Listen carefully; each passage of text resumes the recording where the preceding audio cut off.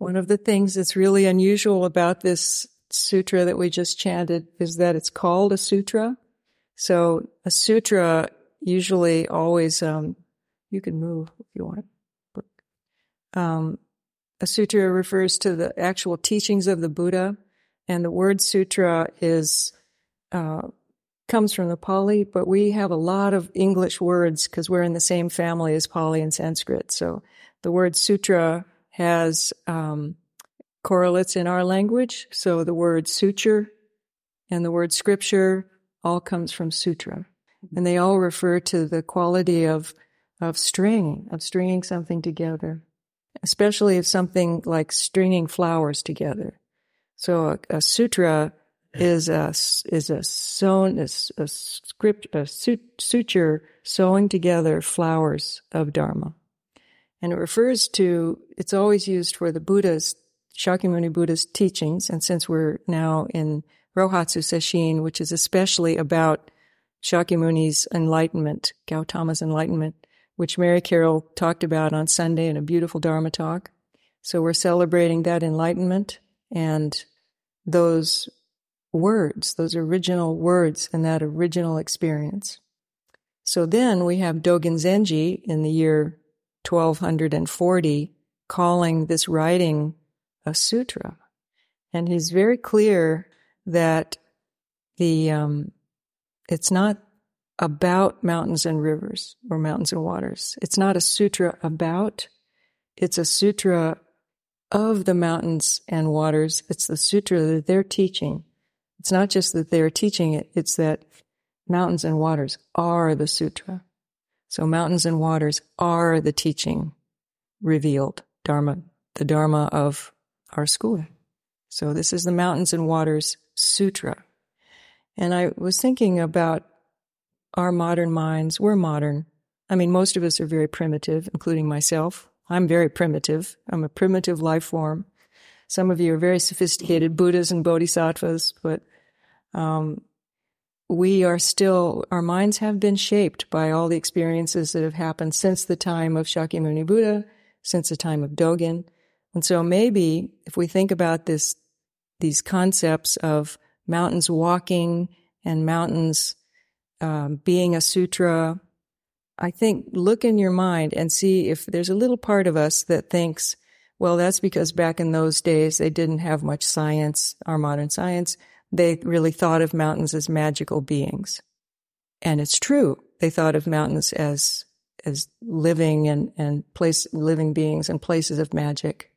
And in Dogen Zenji's time in Japan, there were practices in engaging in really extreme ascetic practices on mountains in order to obtain supernatural powers. So that was going on. And then, but he didn't follow that school. But still, were their minds really different from ours? And then does that mean we are kind of blocked from having this realization about mountains and waters? It's because we all know a little bit about geology, so we can't enter this territory. And I wonder. So I have been thinking about this and thinking about, so all of us know at least something about geology, and some of us know a lot in this room. But so all of us know, for instance, that earthquakes are just a geological phenomenon, right? So very few of us in this room think that that is a divine punishment, that there's an earthquake, right? Anybody have any suspicions about that? So we know about geology a little bit, and we know that giant forces make mountains, right? So tremendous, unimaginable power goes into making mountains. And our Earth, which is way bigger than we can imagine, sitting here especially, but is formed of plates. Now, big plates that are in motion around this incredibly unimaginably hot core. So Dogen probably didn't think that way. Shakyamuni Buddha didn't think that way, but this is enough, this is entered into our minds. So we know that we're walking on this calm earth, which is actually gigantic shifting plates. And in some places, the plates are just colliding like this. And when they're kind of evenly, they're not that big. They're a lot bigger than that. But when they're about the same size, some of you know more about this than I do in this room, so, you can correct me if I'm wrong or just go along with the story. From what I understand, where they're about the same size, they go like this and they make mountains. So that's what's happening with the Himalayas. There's a giant movement of India shoving into that continent that China is on and making still growing mountains. And then in places like on the Pacific coast, they're not the same size, so that one of them is sliding under the other one in places. So it's called a subduction zone, and it's going under, and that's why huge earthquakes happen there, because a giant earth plate is going under another one and mountains are forming. So the mountains in Monterey over there are still growing. They're growing at a pretty rapid rate for mountains. So there are mountains made of molten stuff. There are mountains made of granite and crystal. There are mountains made of mostly iron. There are mountains made of sand. Some of them are kind of new. Some of them are really old. Like the Appalachian Mountains are really, really, really old. And they're getting soft. They were formed about 400 million years ago, and now they're just kind of relaxing. And the Himalayas were only started being formed 60 million years ago. That seems like a really recent neighbor. And they're still piling up. And so Mount Everest is the tallest mountain on the planet, but it's still growing. And then there are mountains undersea. So having all that scientific knowledge, does it detract from the power of thinking about mountains as a sutra? It doesn't, does it? In fact, maybe the more we know about them, the more incredible mountains seem. And the more we know about water, the more incredible it is. And Maite talked about it at the retreat here, and we'll talk about that in a couple of days. But today, it's mountains. So even when we know about how mountains are created, that starts to demonstrate a little bit of this Dharma, doesn't it? I mean, our lives are shaped by powerful forces that we don't control. Mountains don't control the forces that make them. They don't control whether they're going to be tall mountains or sand mountains or underwater mountains. These forces bring things into being. Interestingly, when Dogen Zenji wrote this, he'd been in China, and then he came back, and he was still living in Kyoto. So sometimes people have thought that this Mountains and Water Sutra was written in the mountains where Eiheiji is, because it's a pretty big mountain range up there. But actually he was living in Kyoto. He hadn't yet gone into the mountains in Japan. So Kyoto is a little like Houston. It's pretty flat. There are mountains in the distance. So then, he wasn't living in them. So when he's talking about mountains, what's he really talking about? So bringing it back to our minds, knowing something about the science of mountains still doesn't mean that that's what he's talking about. So were there parts in this sutra that we just read that were confusing, difficult to understand? Thank you. It should be. It should be, because that's actually a part of what Dogen Zenji is trying to do. He's trying to show us that we don't understand. He wasn't writing a scientific article about mountains and waters. He's writing about something much deeper than that. He's writing about mountains that walk. And Shohaku Okamura wrote a beautiful commentary about this. One thing he said was, we try to understand these writings of Dogen Zenji, but to try to understand is a desire that blocks meeting the sutra. So when we're trying to understand, we're not meeting the sutra, which is one of the reasons why we wanted to do this and chant it together, because it forces you to keep going. And if we're trying to understand, you stop, you read a sentence or two, try to figure it out, go on to the next sentence. But that isn't what Dogen wants us to do. He wants us to just flow like the mountains are flowing through our consciousness, and to experience the reality of our life, which is, in Dogen's teaching, Soto Zen teaching, we don't understand. And it's okay to not understand. And the things that we understand are limiting. So for a gathering like this, we're trying to be in a situation where it's very valuable to not understand. It's really valuable to not understand. And in fact, there's an activity around understanding that we're going to do. Do, not understand. We're going to do, not understanding. You ready for that? Do you understand? Very good. Not understanding.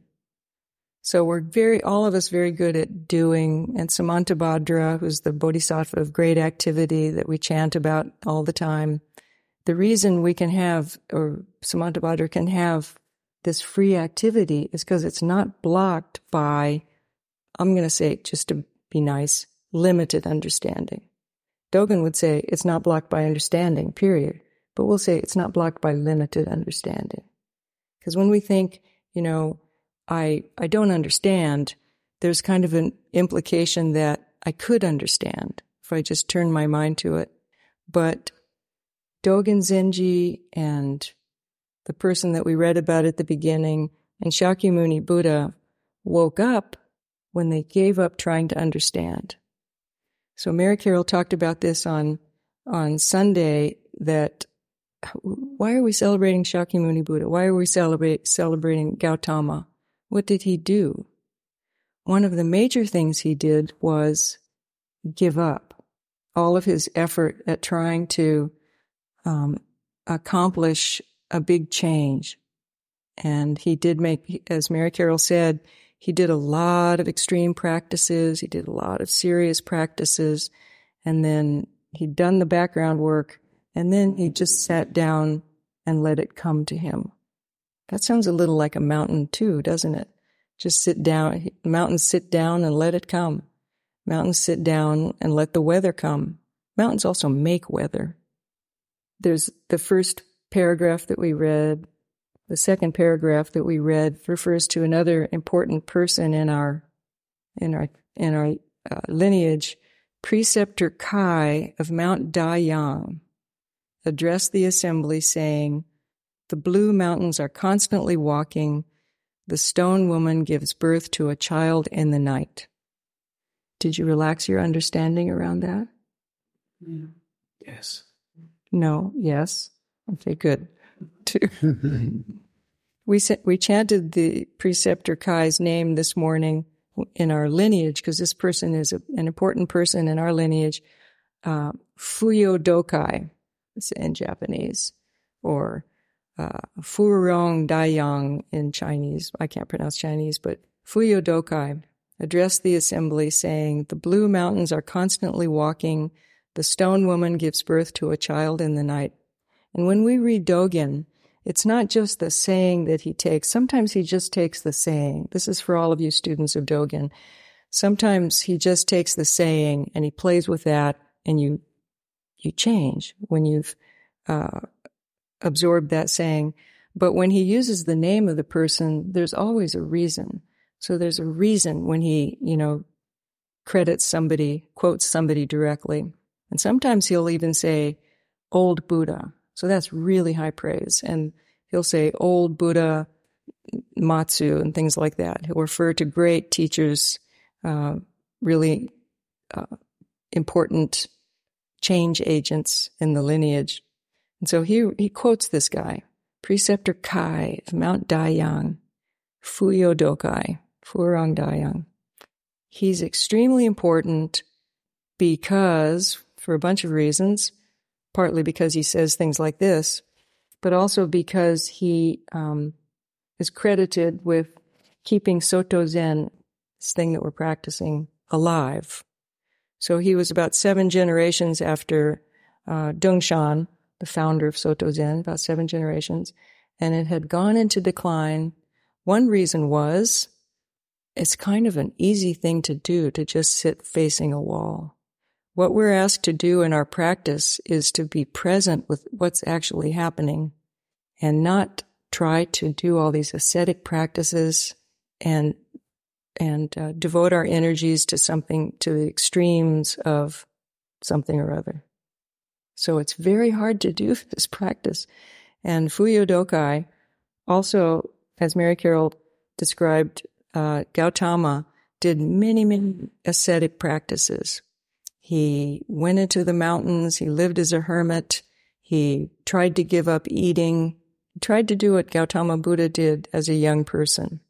He thought that the way to liberation from suffering was extreme self-denial. And then he ran into Soto Zen and decided that actually it made sense to live like a human being, take care of this body, and study sutras.